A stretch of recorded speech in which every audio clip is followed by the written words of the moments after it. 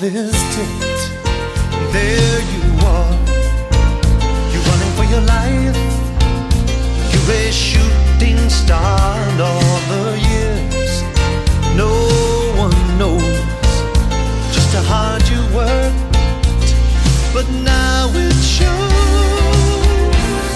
In one shining moment, it's all on the line. One shining moment, they're frozen in time. Coaches, welcome to the Championship Vision Podcast. I'm Coach Kevin Furtado. Welcome again.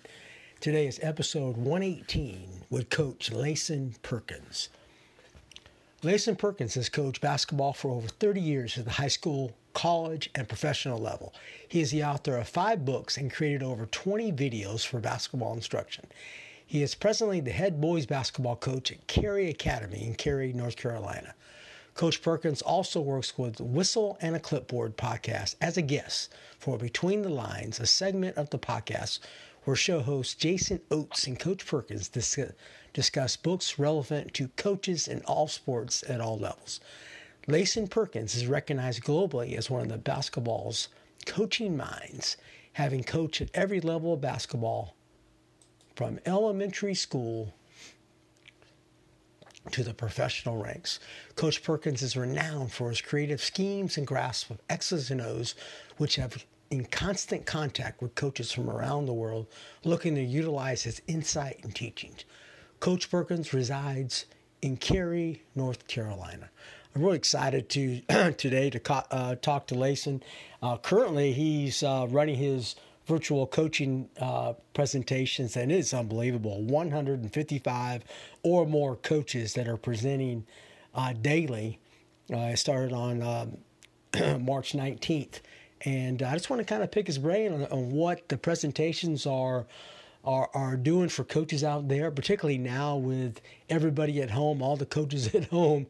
I think it was really just a great idea to kind of keep coaches involved, and I think it's going to carry on to something really big that Lason has started. So, coaches, I want you to really welcome, and I know I'm going to have a ball kind of picking his brain on different things, Coach Lason Perkins. Lason, welcome to the podcast. Hey, Kevin. Lason, How are you? Coach, how you doing? I'm doing good. How's everything going? Good, doing great, man. I know you're a busy man right now. I'm telling you, the program you're putting on and so forth with all these presentations, man, are absolutely they're awesome. They're great. Well, thank you. Yeah, it's been fun putting this together, and just really excited about how it started with a little tweet, has grown to this, and it's actually still growing. Yeah, and I think you have, and I know you're going to talk about it a little bit later, but I think you have something that's going to carry on. Because I tell you what I love about it is I watch a lot of videos, and of course I do my podcast, listen to a lot of podcasts. It's very personal, and that is you feel like you're one-on-one with this particular coach. Don't you agree with that? Or Yeah, I think so, because I sometimes I think in the traditional clinic setting there's somewhat of a distance, and the speaker's in a hurry, and but obviously this situation is so different right now, because I think we want that connection, with us, right, being quarantined and feeling like we can't go anywhere. So being able to connect and be able to interact with others in the chat room, I think has really been a critical part of this. Yeah, there's no doubt about it, Lason. I feel like you're a part of my family, man. I have all your books and videos, man. So I think I pay part of your salary. So, but I just want to tell you what a great job you have done throughout the years as being a major contributor. Tell us a little bit about you and how you got started in the game, and also kind of what you're doing right now. Yeah, so I'm currently the head coach at Cary Academy, which is a private school right outside of Raleigh. I've been coaching really for 30 years. I started as a student manager at Northwestern Louisiana, and then when I moved here to North Carolina, I started working at the high school level, and then shortly after that, had an opportunity to coach with the USBL team, the semi-pro league that was here in Raleigh just for a season, but that was an amazing opportunity to coach there. And at the same time, I was starting to write articles for a publication called Basketball Sense, and that led to the videos, which were done back in 2007 till about 2011. The producer of the videos asked to basically buy the rights to my books, and so two videos turned into 20, and just like that. And so it was just that right there led to a lot of the relationships, which now are people that are speaking during this clinic. So it's just been an amazing ride, in a sense, to be able to not only be a coach, produce instructional content, make these wonderful friendships with coaches around the world, but now have this opportunity to help during this time. Yeah, and I mean, tell me about all the people. So I know you come in contact with so many people. Which guys kind of are established really as your mentors right now? I know you've met so many great people. Hey, you got to give me some stories of some great people you have met through all of this who have really had a tremendous impact on Lason Perkins. Well, the first one would be Coach Don Meyer. I remember when I was writing for Basketball Sense, I had the opportunity to go to Coach Meyer's academy and to take notes for the publication. And Coach Meyer was kind enough to actually let me stay at his house with That's him awesome. and his Yeah. family. So there also happened to be a coach there who was at Marshall University at the time by the name of Billy Donovan. And so the next morning at breakfast, I'm sitting there and I've got Coach Meyer and Billy Donovan, and they're telling stories and exchanging information. And I'm just silent. I'm just trying to absorb as much as I can Sure. in that conversation. The second one would be Kevin Eastman. When Coach Eastman left Washington State University and basically came back to Richmond, I remember reaching out to him and actually driving up several times just to visit with him and talk to him and kind of, pick his brain for ideas. And so one trip he was coming from Richmond to Charlotte. And I remember we met at a restaurant in Hillsborough, North Carolina. And in that conversation basically was the genesis of him just talking, hey, I've got some ideas. I'm thinking about doing some things. And that conversation was basically the genesis of Coaching You, because I remember him talking about, well, these are some of the things that I eventually want to do. I want to do this. I want to do that. And basically that's how really I think Coaching You was kind of birthed, kind of in the, in his mind during that time frame. Yeah, you were right at the beginning of that, the genesis of that. And tell us a little bit more about Kevin Eastman and also Brendan Sir. I mean, you guys are all very similar. You guys are really trying to share with us coaches. Why is that so important now? And I feel you guys have really started something great. And I think the virtual coaching clinics that you started, man, I think this is going to it's going to end up something great for all of us coaches. Give us the why of why you started the virtual coaching clinics. To me, the biggest why was again, the moment when Coach Meyer opened his door to me and there was no strings attached to it. The time when Coach Eastman would let me literally come to his house and take notebooks and take them over to Kinko's and copy them of what he used to run and some of the things that he did in his system. It's really trying to give back as much as I can to the game, to all those who have given to me. And, I think about the coaches I've met on my travels. My wife and I recently, before all this, we actually did a cruise and it started in Barcelona. And so I had an opportunity to meet a youth coach with the FC Barcelona club, and he gave us a tour of the facility. And so, here's a young man who shared some of the drills and ideas that they run there, which, I really liked. And a few minutes later, some of the actual soccer players from FC Barcelona walked into the gym. So that was kind of an amazing moment there. But just knowing that there's coaches around the world who just can never maybe travel to the U.S. and go to Coaching You, or come to North Carolina and go to one of Coach K's camps, is a chance to really give back to them. And at the same time, I've met some really bright people in my journey, and I'm thinking it's kind of almost like Star Search.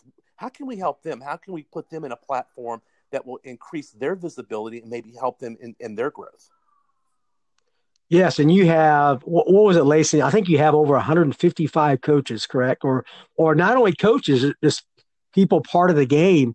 How did you get so many? And it's amazing how many are really just willing to donate their time. That says a lot about people, doesn't it? It says a lot about our coaching community, about how special we are. And, we're going to probably, I imagine by the time the podcast comes out, we'll be close to 200. So it's not just me. It was also Lee Klein, the former CEO of Five Star Camps. Lee started with us about a week ago when this kind of started. And this actually started as a tweet that I sent out to, basically saying, hey, who would like to get together, maybe talk basketball, in this time frame. And all of a sudden I had 20 or 30 responses. So I'm thinking, well, I don't have a big enough Zoom account, to take 20 to 30 people. I could take about 5 people. And it's usually some coaches from Georgia that I like to have conversations with. And then what I did was, okay, well, let me see if I can come up with a solution. So I reached out to a guy named Wade Floyd, who runs a company called CoachTube.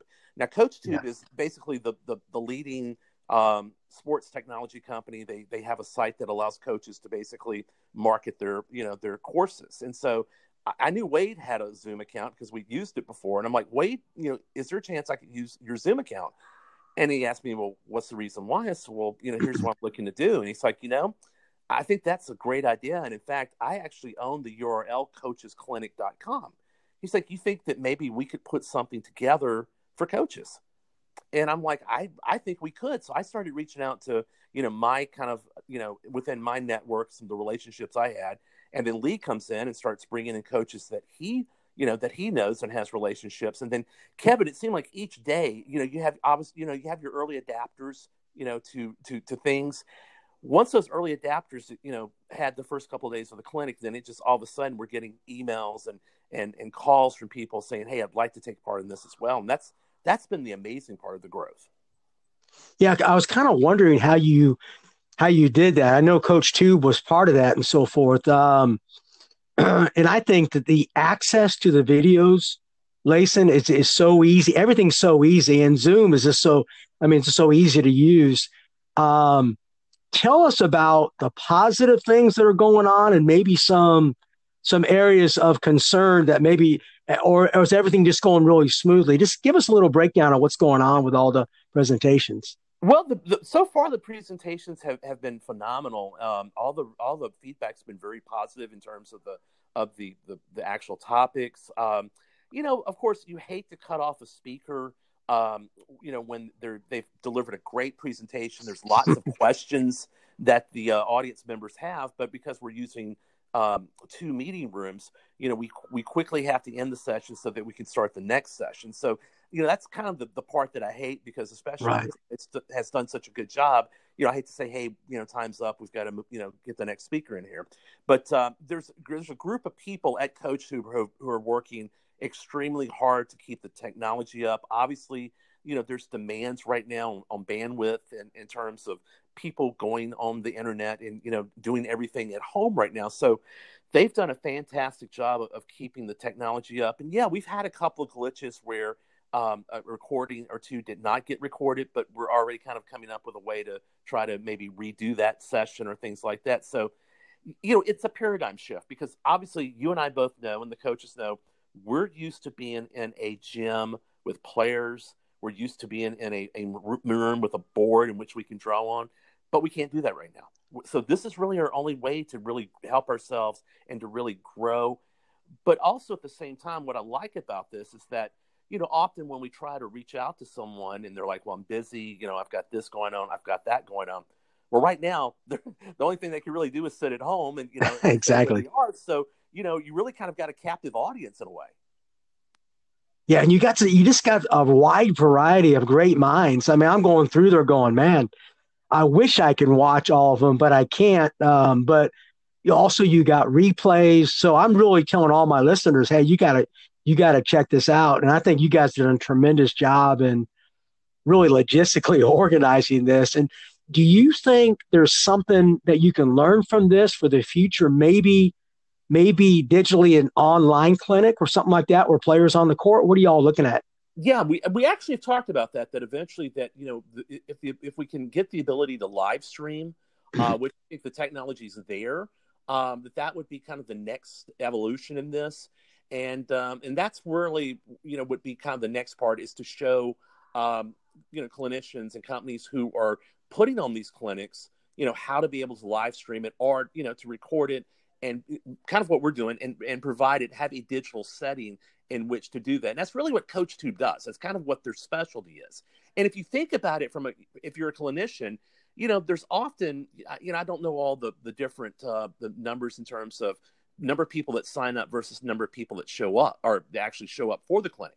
But just imagine you're able to extend your reach beyond just maybe the area in which you're doing your clinic in to others who have an interest in the topic, or maybe you have a speaker locally that speaks at your event that they have an interest in. Well, now this allows you basically to expand, your brand and your clinic to basically around the world. Yeah, and I absolutely love that. And I have a coaching friend of mine and also his son that he's a video producer. He's actually not in work right now. And we're actually looking to get into producing instructional videos and so forth for high school coaches. And there's a lot of high school coaches that I interview that are really interested, and I know Champion Productions and so forth. So I'm kind of picking your brain. I love the live stream because I have I have a clinic that I do, a Legends clinic, where I get high school coaches from all around the country, and that's something that we're looking at. But like you said, Lason, I get a lot of people registering, but I don't get a lot of people coming to it. Is that a problem really in our coaching culture? I think it is because, you get, we're all busy. I mean, I plan to go to this event, but my son gets sick, or I want this event and sure.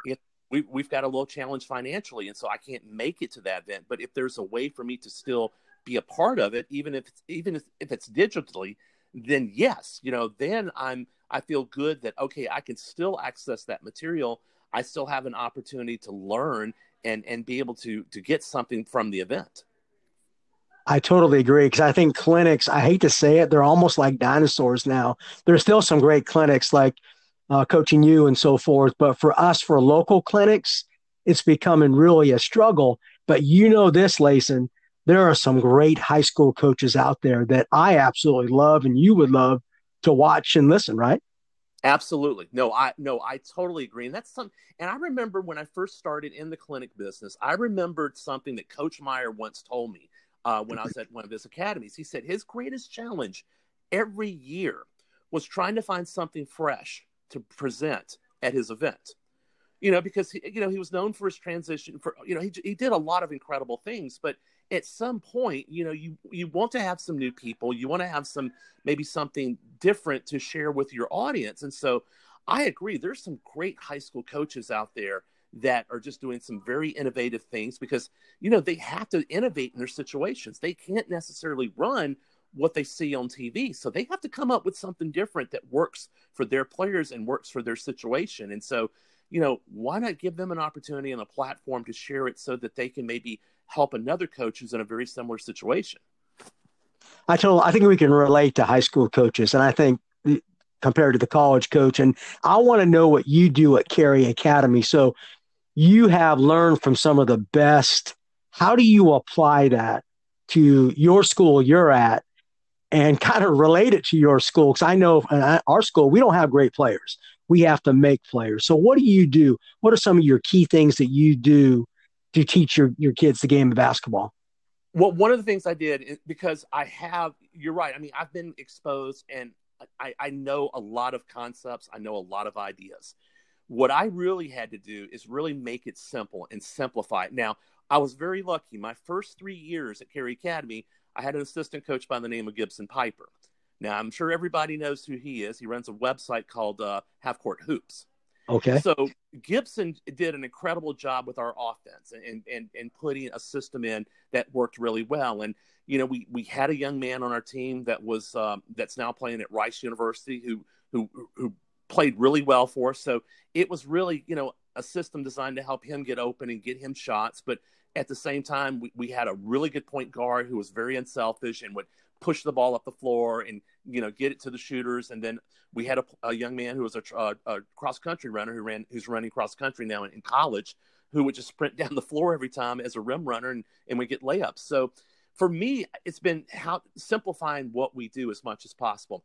This year, we only had really 3 sets in. We ran a floppy action, we ran a Spain pick and roll action, and we ran a horns action, because I had a senior who was over 40% three-point shooter. I had a young point guard, but who could penetrate and really get to the rim. And I had a freshman post who really loved to set screens. He did an excellent job of setting screens. So I tried to put them in as many 2-man and 3-man situations together in order to create points, because we did struggle in other areas. The other thing we have to do is I really have to maximize my practice time, because I'd say about 60 to 70% of my players are playing other sports or involved in things that they do not put in as much. As they don't have the time to put in as much skill work on the side as I would like for them to do. So I have to adjust my practice so that I'm spending a lot of time on skill work and helping them develop. So trying to simplify the game and make it easy for them to execute has kind of been my challenge. Yeah, I think we're all like that, because I'm at a small school as well. I coach girls. Our girls play 3 sports.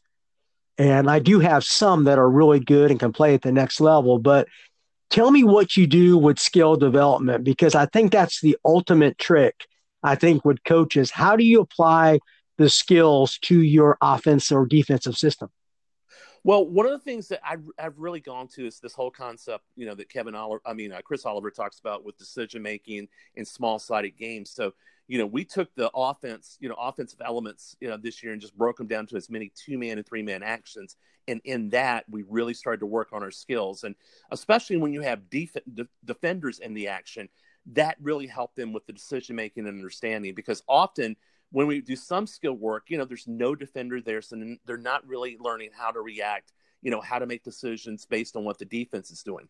So a big part of that. And the other part is just shooting, trying to get as much shots up as possible when we get our skill workouts in, because again, since we're in that situation of not being able to do as much work as I would like, if I'm going to err on any particular side, I'm going to err on the side of shooting. I want to make sure we try to get up as much shooting as we can in those workout sessions.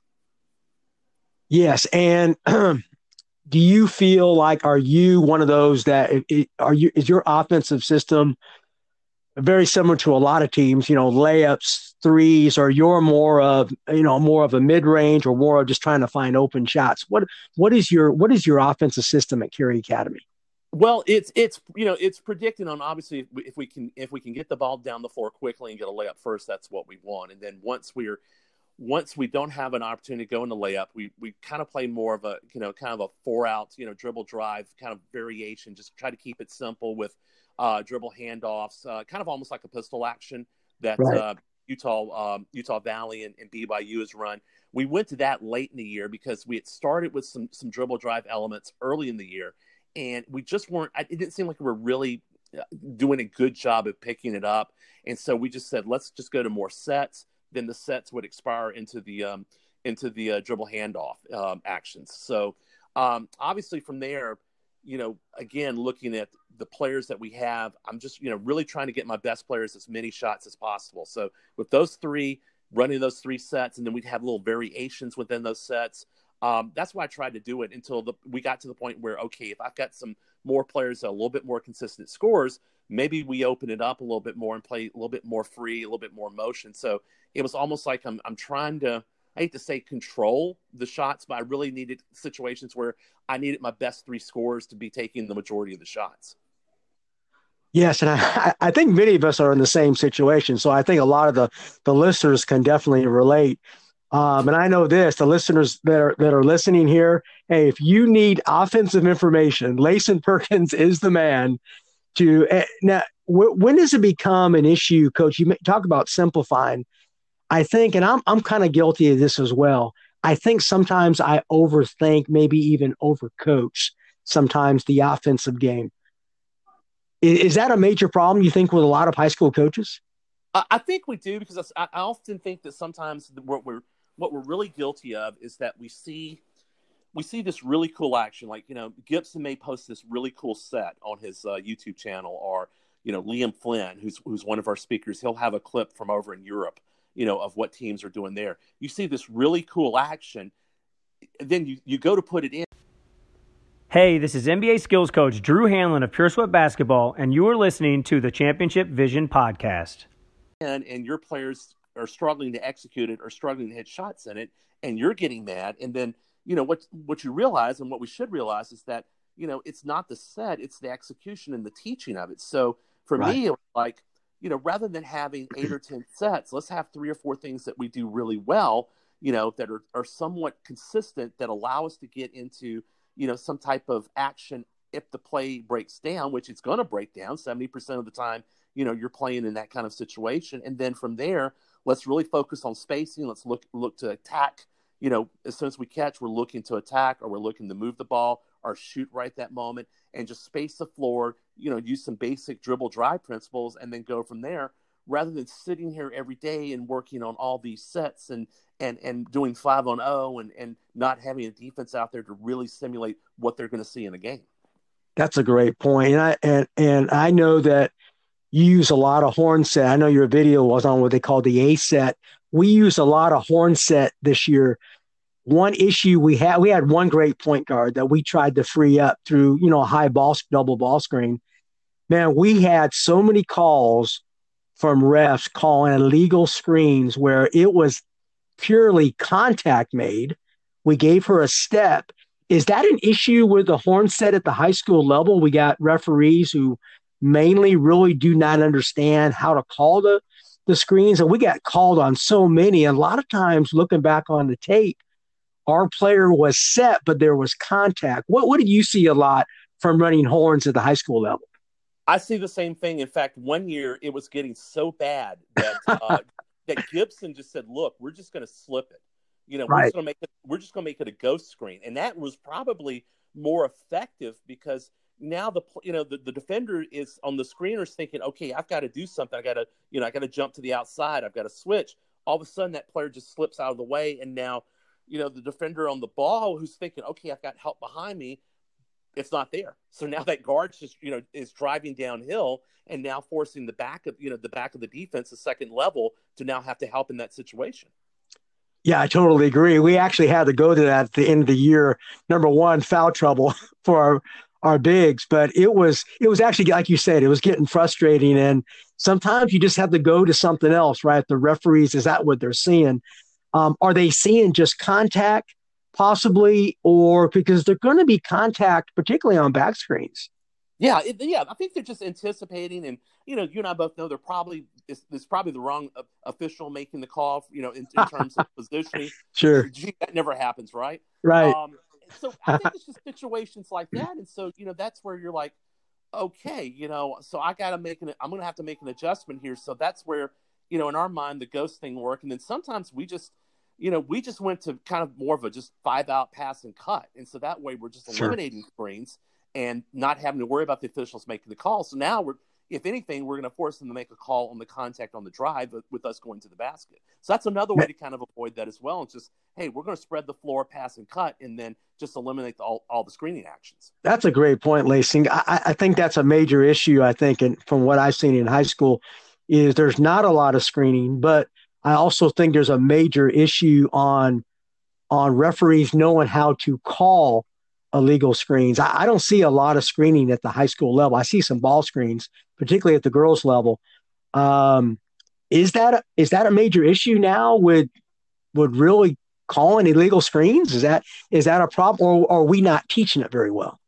I think it's both, because what I often have told when we work on our ball screen stuff, that I often tell the guard, if there's an illegal screen, it's probably 90% of the time your fault, because you didn't wait on the screen. You did not set the defender to come off the screen. So I'm not going to be as upset with the screener. I'm going to probably be more, upset with the person with the ball, because they did not wait. Because I think what you and I probably would say the biggest problem is that player with the ball going too fast or playing too fast.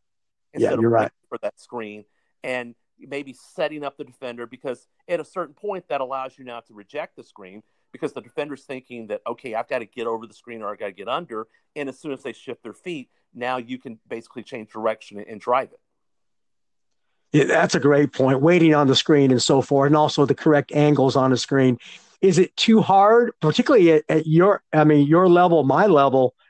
I mean, with our athletes not playing a lot of basketball, is it worth using a lot of screens? That's the question, correct? I mean, or like you say, you went to a pass and cut system.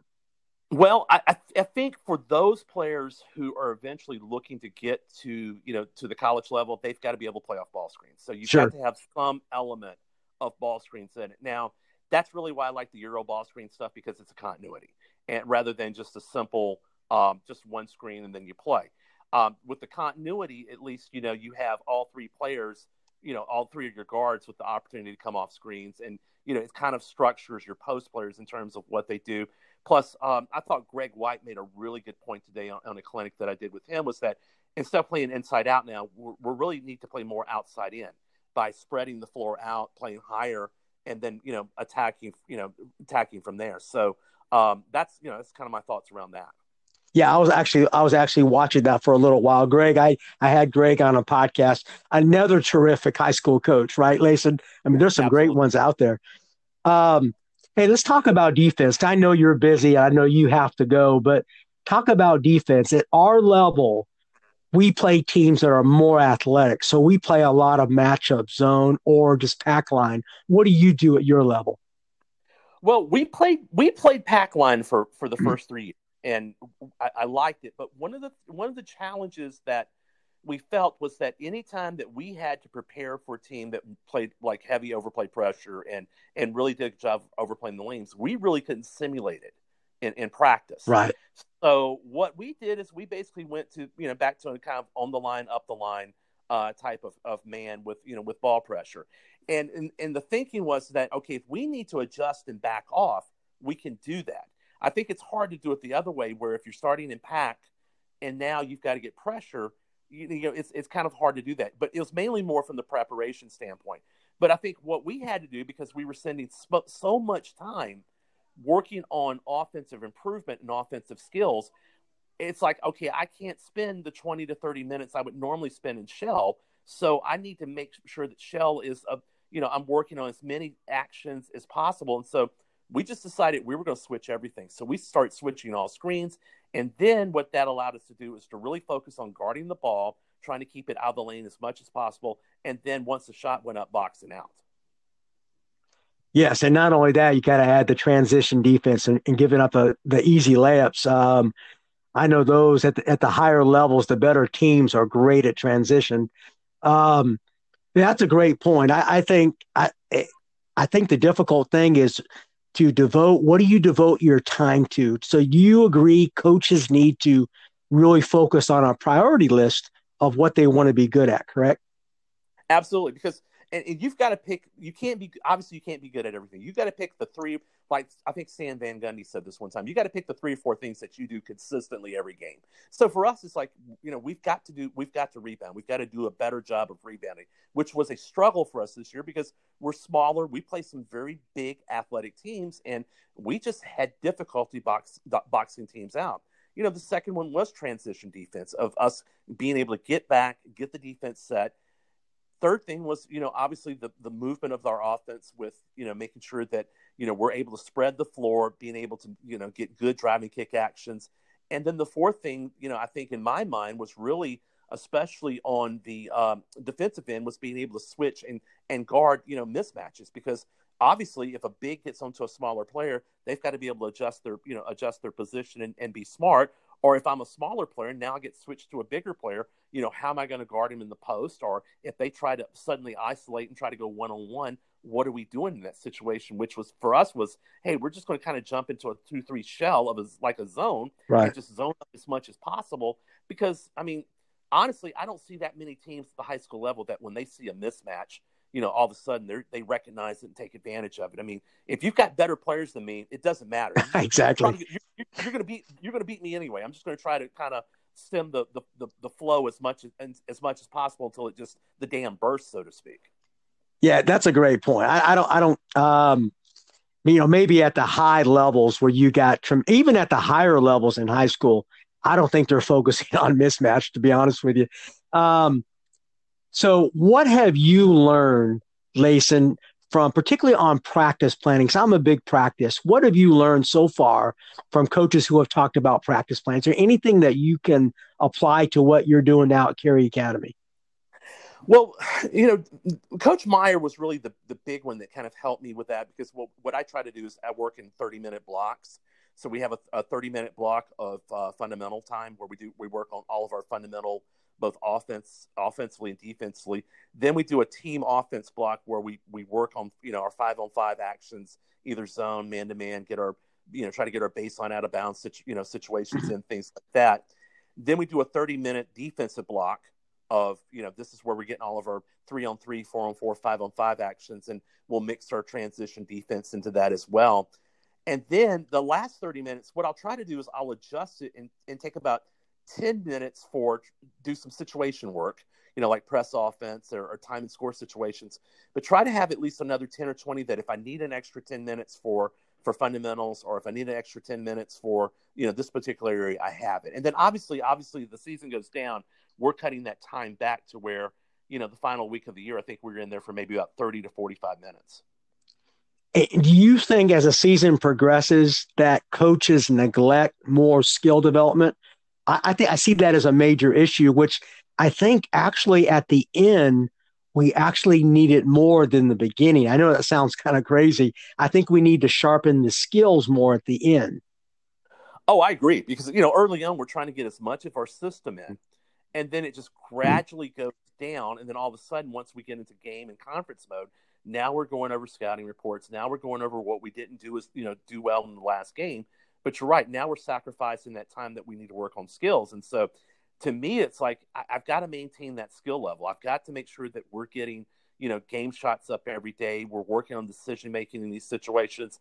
I don't think you can sacrifice that. If anything, I may have to sacrifice some other areas, like maybe some situation work, or maybe something on the offense. Maybe we're not working on out of bounds plays that day, but I don't think you can really sacrifice your skill work on a daily basis. Yeah, I totally agree, Lason. And would you be in agreement that we focus on too much? I'm a believer that you come in with one major concept that you want to get better at, and it's funny how when you do that from focusing on that, everything else gets better. Yes, no, I do, because I think we all get caught up on on a trend or something that's going on, and we want to just kind of follow that, and it just we end up going down a rabbit hole in a sense, and it doesn't take us anywhere. So no, I would totally agree with that. Lason, before you go, can you give me? I ask the coaches here, hey, give me your DNA drill. I know Greg White calls it the DNA, but give me a drill that Lason Perkins does daily, so we can learn from you. I think our daily drill that we do, which I really love, is the fast break build up, where you go 2-on-1, 3-on-2, 4-on-3, 5-on-4, 5-on-5 down and back. Yeah, I love that. Yeah, we do that for offense. We have an offensive emphasis. We have a defensive emphasis, and what I like to do is I like to keep score on both sessions. Then I really love this idea. I've got this from a coach named Doug Brotherton in Houston, Texas. He said to take the score from that drill, and maybe, let's say it was 25-20. So now what I'll do is I'll say, okay, it's 45-40. We've got 2 minutes left. Now we're going to work on time and score situations based off that. Okay. Yeah, I love that. I love how you can connect that, because I think we're all trying to, and don't you agree, time and score can be worked at not only at the end of practice, but maybe at certain phases of practice where you throw it in, almost surprising the players to see where their mindset is, correct? Not only that, but one of the things I've done before is I'll actually, we'll put the team into, for us, the blue team and a gold team. And we'll give each team a clipboard, and we'll say, y'all come up with your play here. Yeah. We're gonna put 10 seconds on the clock here. The ball's gonna be on the sideline. You run, you set your play up. We're not gonna show you what to run in that situation. And actually, they have come up with some really good ideas, which I'm like, okay, let me write that down, because that was actually pretty good, which I ran there. So I guess what you're saying is, we need to give the players ownership, and I think we'll be surprised what the players actually absorb and know. I'm not sure we almost got a lessen control of that. Oh no, I totally agree. And in fact, in that situation, I tell the players, look, if it works, you're getting full credit for it. And if it Sure. doesn't, I'm taking it. It's on me. I'll say, well, I drew up a bad play there. It probably wasn't the right play for us in that situation. So, but it gives ownership. That's one of the things in a timeout. Sometimes I'll just go, hey, what are we running here? I'm like, what do you want to run in this situation? And they'll say, hey, coach, let's go with this. And I'm like, okay, let's go. And I'm gonna put it in their hands, and it feels like that they in that situation will take that ownership and go out and do their best to execute it. And again, if it doesn't work, then we're going to learn from it. We're going to take the lesson and say, okay, what can we do better next time in that situation? Yeah, I mean, you're always learning, right? I mean, so that sounds like that's part of your philosophy. Hey, tell me before you go, I actually started my podcast. Really, Jason Oates had his whistle and a clipboard. I'm a big fan. Jason has done a great job building up that podcast, and now you're partnering with him.